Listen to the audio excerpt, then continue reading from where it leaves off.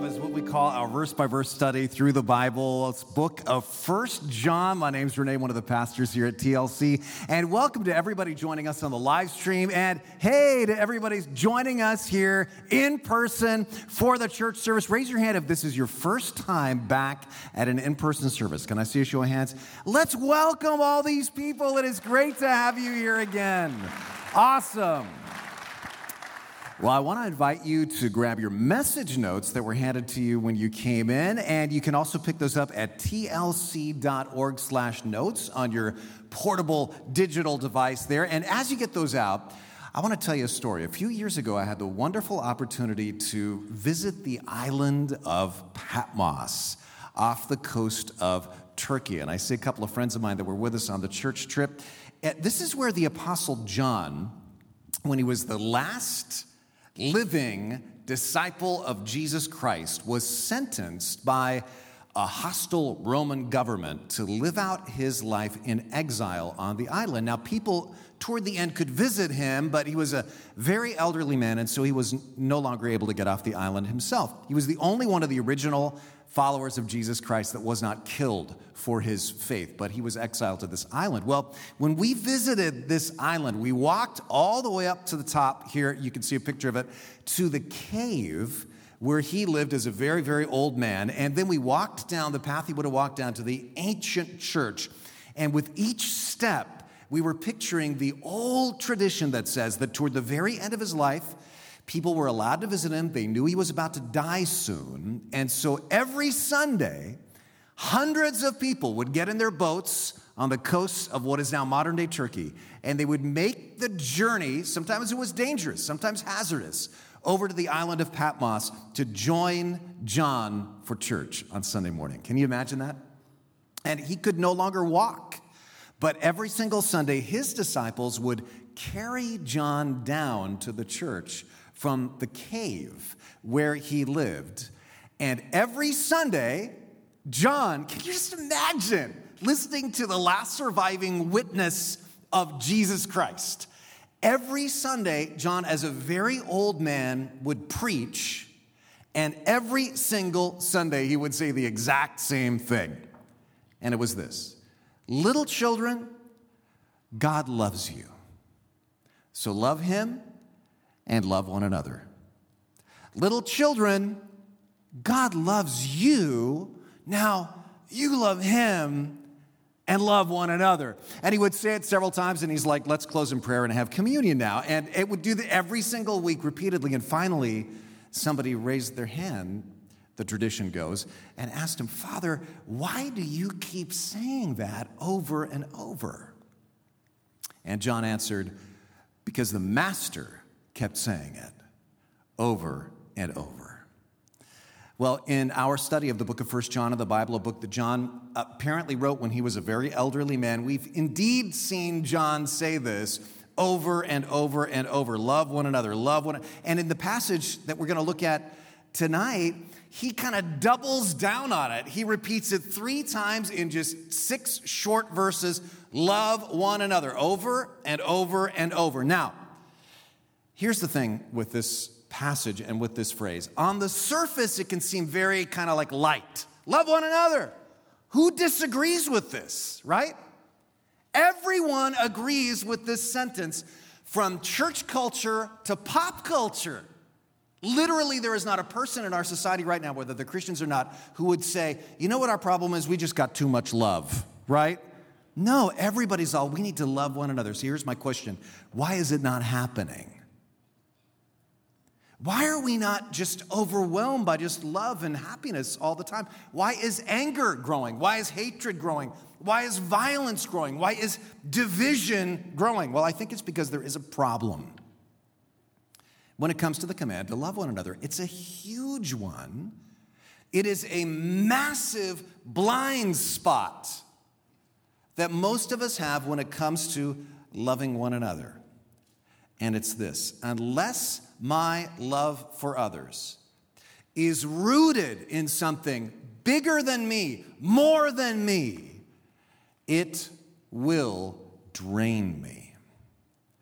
Unless my love for other people is rooted in something bigger than me, it is going to drain me. It is going to exhaust me. The need is always going to seem much greater than my ability to love people.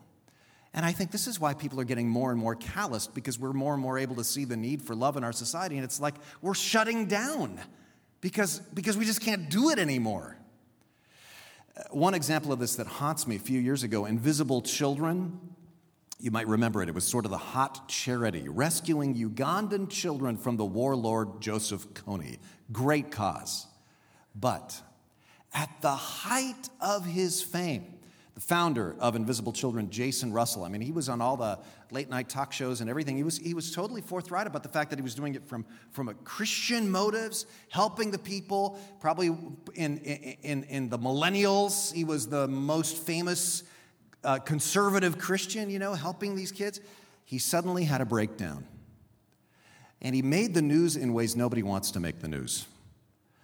He ended up being hauled in by police because he was running around LA streets on Saturday night, naked completely, screaming at the top of his lungs, had a complete emotional, mental breakdown. Why? Well, this is not me doing my own armchair analysis. Later, when he was better, he told Time magazine in an interview, it's because his Christian mission to love wasn't rooted in something deeper than him. Here's the way he put it. Watch this. He says, I was listening to the ego more than the spirit. Wow. He said, I made no provision for how to navigate achieving inner spiritual peace and tranquility. Now, truthfully, probably, not to the same extent that he sacrificed his life and reached kind of redlined, but truthfully, I have been there. I have felt at times in my life overwhelmed by the need for love that surrounds me, and I felt completely tapped out. Like my compassion ran out, my love ran out. And maybe you've been there as a parent. Maybe you've been there as a spouse. Maybe you've just been there as a human. Maybe you're there right now. A man named Douglas Coupland, he's the author who coined the term Gen X, and he's called himself an atheist, but he said something very interesting at the end of his famous book, Gen X. He says, I have a secret. This is an atheist talking at the end of his book. My secret is that I need God. That I'm sick and can no longer make it alone. I need God to help me give because I no longer seem to be capable of giving. To help me be kind as I no longer seem capable of kindness. To help me love as I seem beyond being able to love.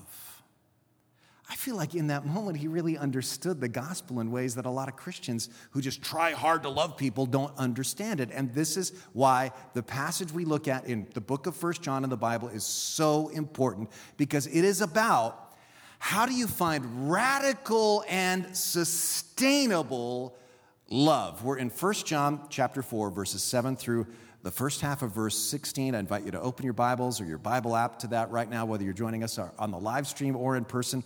We talk a lot about sustainability these days. Well, how do you have sustainable love for your family, for your coworkers, for your neighbors, for people who drive you crazy, for people who disagree with you, for people who even hate you, for homeless people, for addicts, for people who seem so needy? How do you not get calloused? How do you not get drained? Well, in these verses, John gives us three very powerful motivators. And if you grasp what John is saying here, man, I got to tell you something. This is a challenge for you tonight, because these are some of the most familiar verses in the Bible, and it's really easy to get them wrong. But if you really grasp what John is saying here, it is going to change your life. It is going to change every single relationship with you have. It can revitalize your faith. It can revitalize our church as we regather again. So jot these down. John says, number one, love because God is love. Love because God is love. Starting in verse 7 of 1 John chapter 4. Dear friends, let us love one another because love comes from God.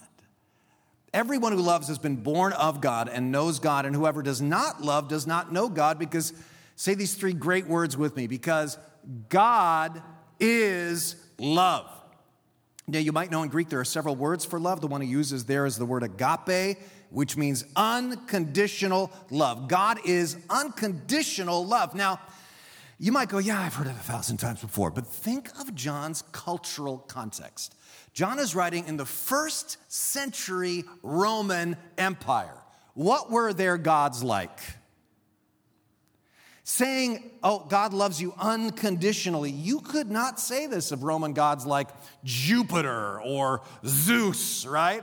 They were selfish, moody, grudge-holding. They were junior hires, right? No offense to the junior hires watching, but it was very conditional love from these guys. In fact, I've said sometimes before when somebody comes up to me and says, I appreciate the fact that you're a pastor, I respect what the church does, but I just don't believe in God. If I have a relationship with them and we're having a fun conversation, I like to ask them to describe the God they don't believe in. And usually what comes out is something like this. Well, the angry old white man up in the clouds with a beard, zapping everybody who doesn't please him. And I say, well, guess what? I don't believe in that God either because you're describing Zeus. John is saying God is not like Zeus. God is love. Love emanates from God like light emanates from the sun. John is saying every single action of God in your life is loving. Every single decision God ever makes is loving. Love is the ground of God's being. So picture it this way. You're not sourcing your love in your own little heart's poor attempts to love people. You're sourcing your love in the infinite, most basic power in the universe because you're tapping into the love of God. But then John goes even deeper than that. John says next, love because God loves you. Love because God loves you. I often meet people whose root anxiety, I think, is the question, does anybody really love me? Does anybody even really like me? And often it's because they've been abused, cheated on, abandoned, betrayed, mistreated, wounded, sometimes by loved ones, sometimes by church, maybe even by this church. And so they wonder, will I ever be loved? And you might feel like that right now.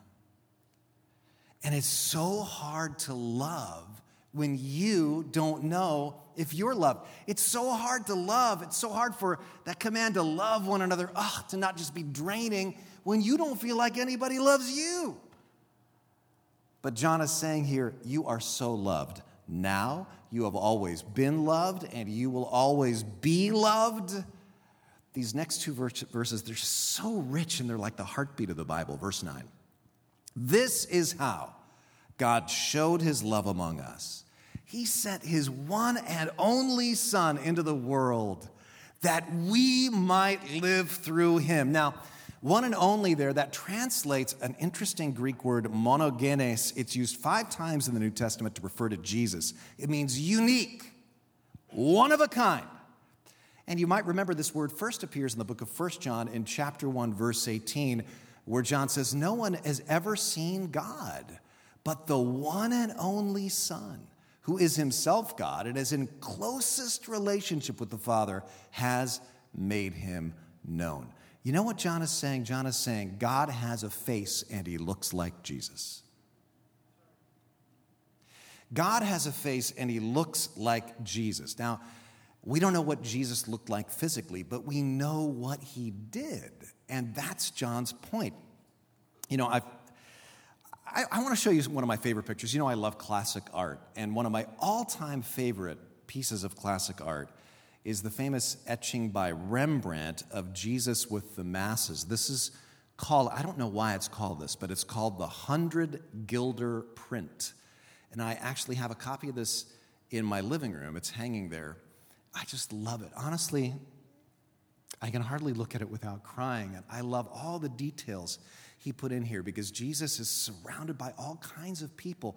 You look in the corners, there's the sick people, and the lepers. And you can tell there's all kinds of outcasts here, even in the shadows, that are almost unwilling to come into the presence of Jesus Christ. But Jesus is there. He's welcoming them. He's healing them.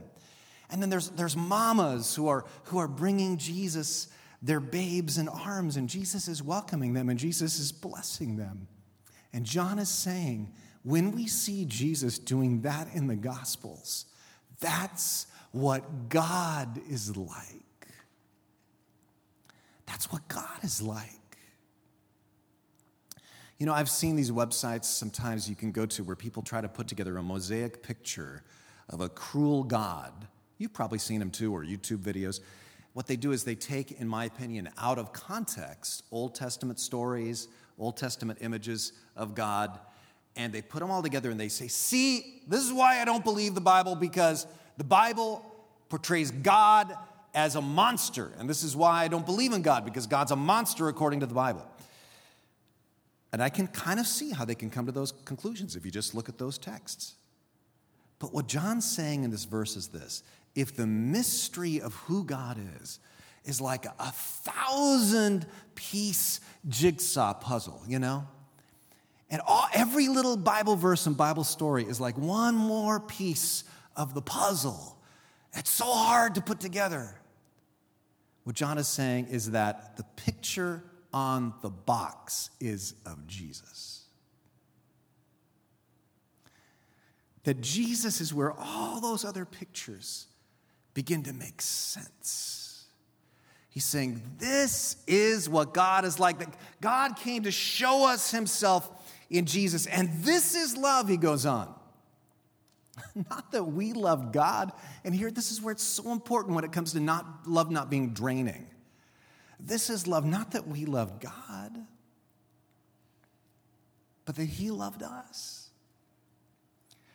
A lot of Christians miss this. They run right past this. And they misunderstand the whole rest of our faith because of this. Not that we loved God. Let me just put it bluntly. I'll put it this way. If I asked you, why will you go to heaven? And you answered me by starting any sentence with I. Well, I love God a lot. I am a good person. I try real hard. John is saying in this verse, that's not it. It's not about you. Start the sentence with he. He loved me. He saved me. He started it and he finished it. It's not that we love God. It's that God loved us. This is so important because if I base my faith first, and I see this error both in conservative Christianity and in more liberal progressive Christianity. Both sides make this error. Where I base my faith first in what I gotta do. On the more conservative side of Christianity, sometimes it's like, I gotta be good. I gotta keep the rules. I gotta be holy. On the more progressive side of Christianity, sometimes it's like, I gotta do good. I gotta seek justice. I gotta help the poor. I gotta be a better human. What do they all have in common? It's all still about me. And John's saying, if you source your faith there, you will eventually burn out. That doesn't work. There's no power there. You have to source it somewhere else. There's a quote I love. A Christian thinker named Bernard of Clairvaux said, before you can be a channel, you have got to be a reservoir. Do you get that? That's exactly right. We all want to be channels of God's love to our neighbors and to people around us. But you're going to run out unless you've got a deep reservoir of the love of God behind you. Let God's love fill you. You dwell on that. John says, it's not that we love God, but that God loved us. And then he gets even deeper and sent his son as an atoning sacrifice for our sins. Atoning sacrifice.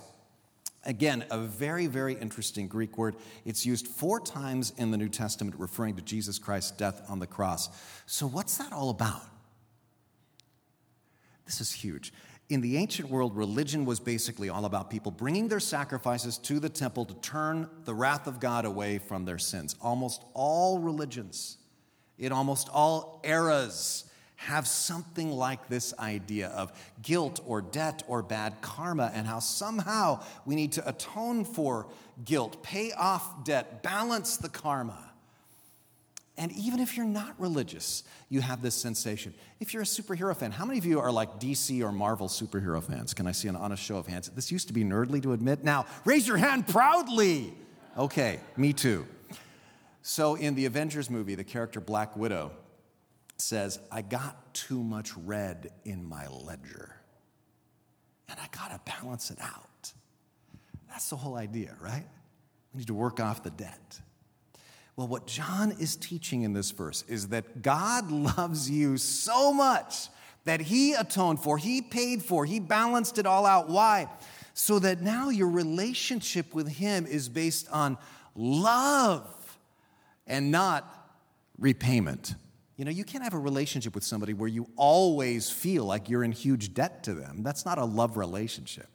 And God wants a love relationship with you. Now, theologians argue like crazy over exactly how this whole concept of atoning sacrifice works. What is the doctrine of atonement? What is the doctrine of justification by faith? But I love what a very doctrinally precise teacher named Alistair Begg says about this. He says, what matters not is, do you understand exactly how the doctrine of atonement works, but do you trust that Jesus did it?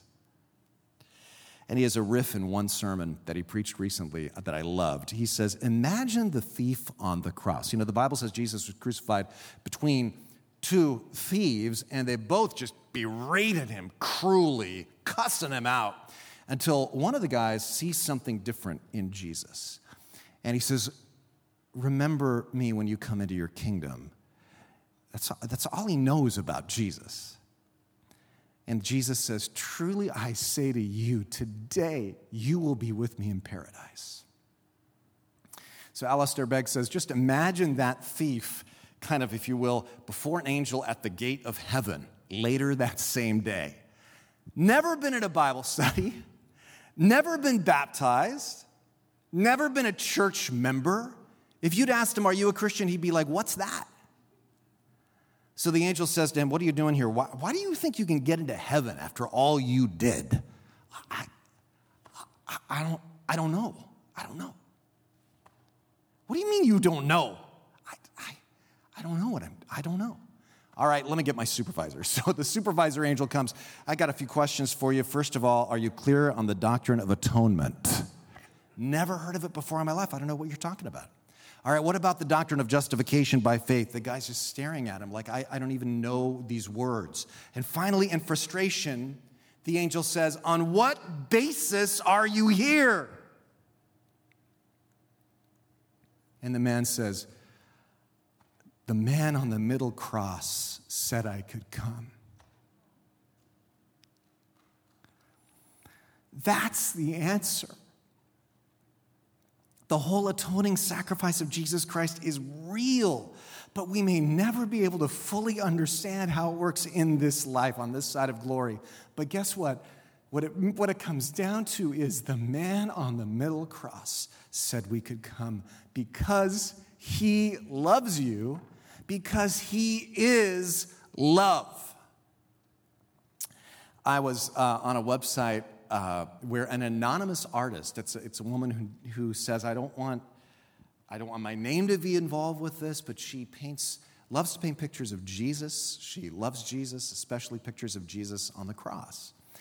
And writing about the sacrifice of Jesus on the cross, she had this quote, and it moved me to tears. She said, this means that no punishment remains for those in him. What remains is joy. What remains is glory. What remains is the release of laughing, weeping astonishment at what the God of love has accomplished for us. Wow. See, this is where John is going before he gets to love one another in this passage. He's saying you got to soak in it. God is infinite love. When you worry that the universe might tend toward cruelty and punishment and evil, no, God is love. And God loves you. You fill up to be radically yet sustainably loving. You need to first fill that reservoir. Love because God is love and God's loves you. And then it will overflow. And that's John's final point. Love because God loves through you. Don't love because you got to. Love because it's an opportunity to actually let God live through you. Just like, God, takes care of people through the sunshine and the rain, and you get to be part of how God loves people. You get to be part of how God reveals himself to people when you love. He says, verse 11, dear friends, since God so loved us. He roots it there. Since God loves us. So we ought also to love one another. Now look at this. This is just mind-blowing. No one has ever seen God. But if we love one another, God lives in us and his love is made complete in us.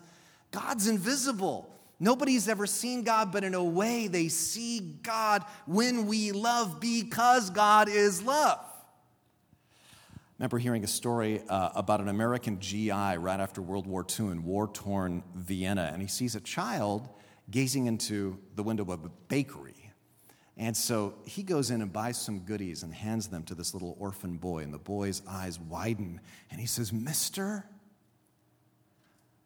are you God?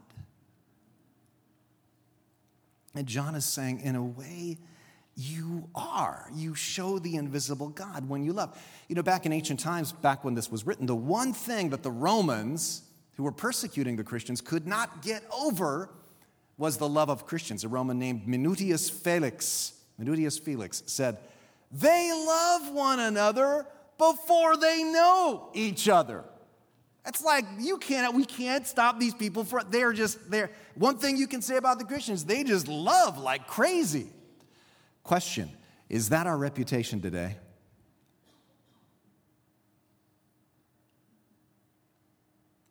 I just saw a survey by a couple of pollsters, Gabe Lyons and David Kinnaman, and they summarized their survey of what people think of Christians today, right now, 2021, with this quote.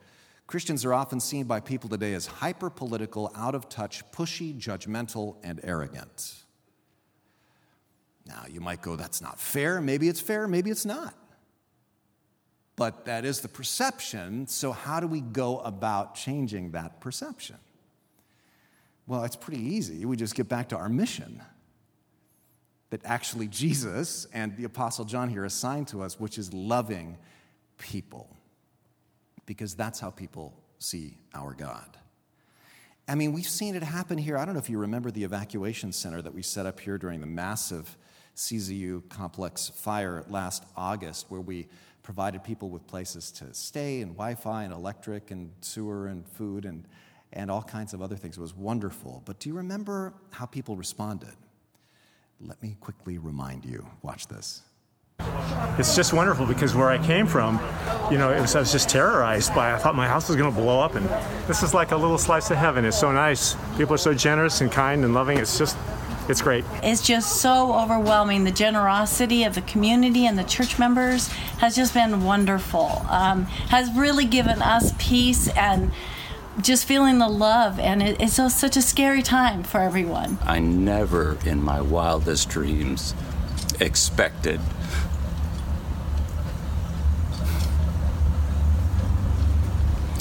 the sheer expression of love when I was greeted by Barry with water and electricity, and Val, who came around a few minutes later to say, is there anything else you need? It just melted my heart. I couldn't imagine a more loving place to be in a time when you just felt broken. Did you catch the things they said? It's a little slice of heaven. And we can feel a love John's like, that's right. No one's ever seen God, but in a way, when we love, they do. Now, I know some of you are going, well, I missed it because the evacuation center's over. Now I can't love anybody. Well, I got some suggestions. There's so many ways. You can work with our local outreach teams. We do stuff like that every week. And it occurred to us the other day that a lot of us might not even be aware of what goes on around here every week. So here's a really quick overview of just 3 of those ministries. This is a way that we want to love our community. Check this out.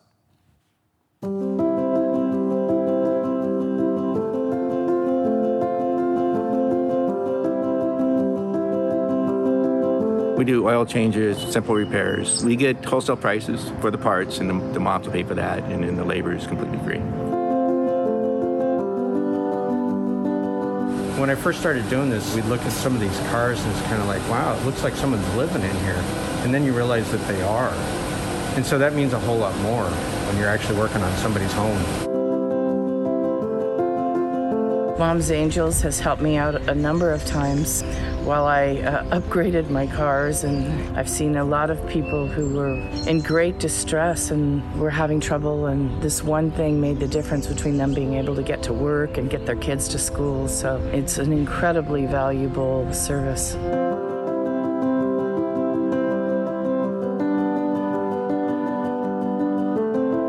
When you are homeless, your circumstance is often that you don't have access. So this ministry is especially important for 2 reasons. One, the hygiene aspect of giving someone the opportunity to get clean, but then also that feeling of humanity.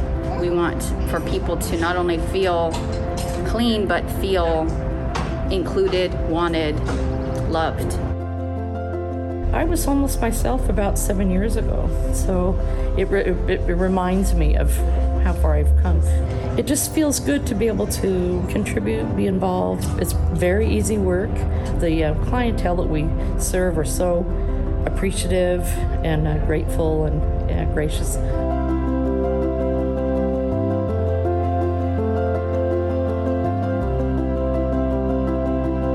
People's Pantry is a food pantry that hands out food once a week to the food challenged and people that need food within the Santa Cruz County. And there's a very big need in this area. We've been open basically every Wednesday for 52 weeks for the last 20 years or so. You get to know people that come weekly, and you get to see them again and again, say hello, learn a little bit of their life story. Not only do they get a bag of produce, but they also get a bag of dry goods, and then after that we have a prayer station, and the testimonies that come out of the prayer time are powerful. It's really made a difference. It really lifted me up when I felt I was all alone, but I wasn't. I just love that. We want to tell people who feel all alone, you are not alone. God loves you, and Jesus loves you too.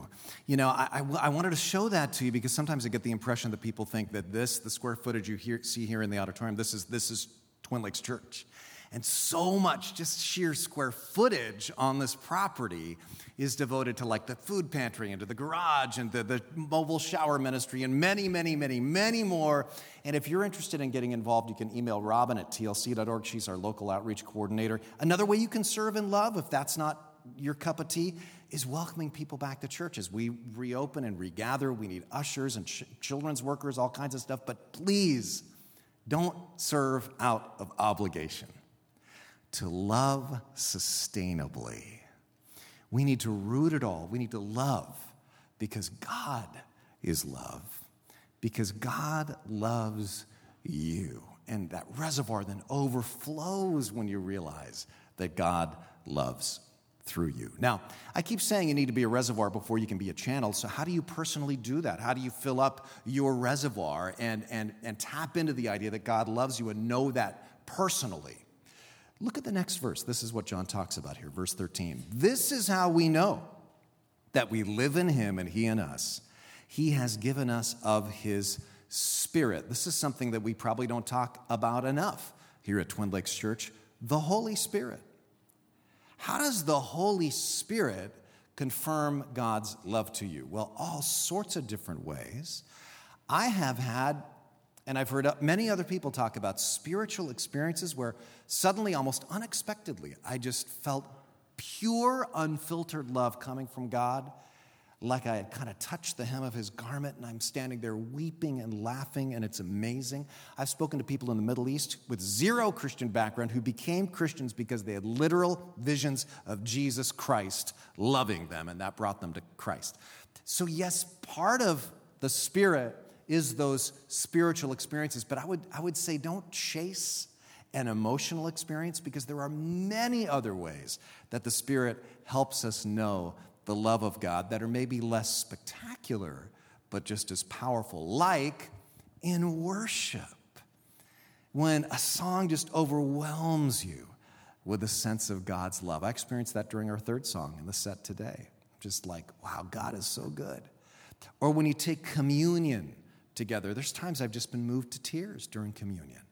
Or Bible reading, I've been reading the Bible, suddenly I see God's love with new clarity. Or when somebody in the body of Christ helps you, you experience the love of God. Or just fellowshipping, hanging out with other believers. Maybe those are not as dramatic as, say, a vision, but they're just as real and they're just as powerful. So be in places where this kind of thing can happen, because these are all ways that the Holy Spirit can confirm to your spirit that God is love, that God loves you, and that God loves through you.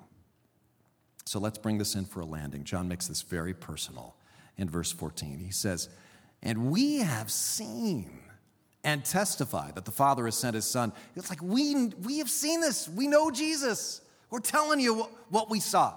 "And testify that the Father has sent his Son to be Savior of the world." Oh, great for John, right? He says, but no, you can know him too. If anyone acknowledges that Jesus is the Son of God, God lives in them, and they in God. And so let's read this last verse out loud together. "And so we know and rely on the love God has for us. God is love." You know, one of my heroes in the faith is a man who lived in the mid to late 1800s named Dwight L. Moody. Here's a picture of him. Doesn't his style look totally contemporary again, by the way? This is a picture taken in the mid-1800s. But Dwight L. Moody lived in Chicago, and I'm going to tell a story about him in one of my daily devos this week to whet your appetite, though he was transformed by the love of God. So when he builds this church in downtown Chicago, he really wanted it to be about the love of God, and specifically about the idea that God is love. And he was so afraid that, like, when he wasn't speaking, some speaker might preach some legalistic sermon or something, that message might get subverted, that he was one of the very first people to ever use a neon sign. It was like an early version of a neon sign. And he had those words put in lights, neon lights behind the pulpit, "God is love," so that even if the preacher didn't say it, people would see it behind his head. Well, one day, a homeless man walks into the church. He sees that sign, "God is love," and the church service is going on, the worship service is happening, and he walks out and he's heard to mutter to himself, "That's not true. That is not true. Because God could never love a wretch like me. It's not true." But those words keep echoing in his mind. God is love. God is love. God is love. And so he turns around, he slips back into church, and he sits in the very back row, and Moody's preaching, and he sees this guy, and his head is in his hands, this little man in the back, and he's weeping and weeping and weeping. And after church, Moody just says, excuse me, hightails it back to this guy, and he puts his arm around him and says, "Brother, why were you crying? What was it about what I said that touched you?" And the man says, "Well, I didn't hear a word you said." It wasn't anything about anything you said, because I don't know what you said. And Moody says, "Well, then why were you crying, brother?" And he points to the words, "God is love." And he looks at Dwight Moody and he says, "Is that true?" And Moody cracks open his Bible to the passage I preached on tonight. And he walks the man through this passage. And at the end of that conversation, the man placed his trust in Jesus Christ, and he was a changed man from that night on. Not only in sobriety, but he became a leader in the ministries in that church and really a world changer. But not because he tried hard, but it's because he tapped into the infinite reservoir of God who is love. And you can tap into that tonight too. Right now. Let's pray together. Would you bow your head with me, whether you're watching at home or anywhere else, or whether you're here in the auditorium? Let's pray together. God, thank you so much that you are our loving God, and you are here right now to love us. And even now in this room, there may be some people saying, but is it true? And it is true. And thank you that even now that invitation in John's epistle is extended to everyone to respond in love to you because you first loved us. Maybe as a return, maybe as a first-time commitment, to simply say, God, I'm tired of trying so hard and feeling drained, of being heavily laden and burdened. So God, I need to tap into you. I need you. And I don't understand it all. I know I don't deserve it at all, but I want to receive your love now. Thank you that Jesus is the atoning sacrifice for me. And I don't know exactly what that means, but what I know it means is that the man on the middle cross invited me to come, that he died and rose again, that I could have life. And now I want to follow you, Jesus, and receive your love. Change me from the inside out with your infinite, unconditional, unending love. In Jesus' name I pray.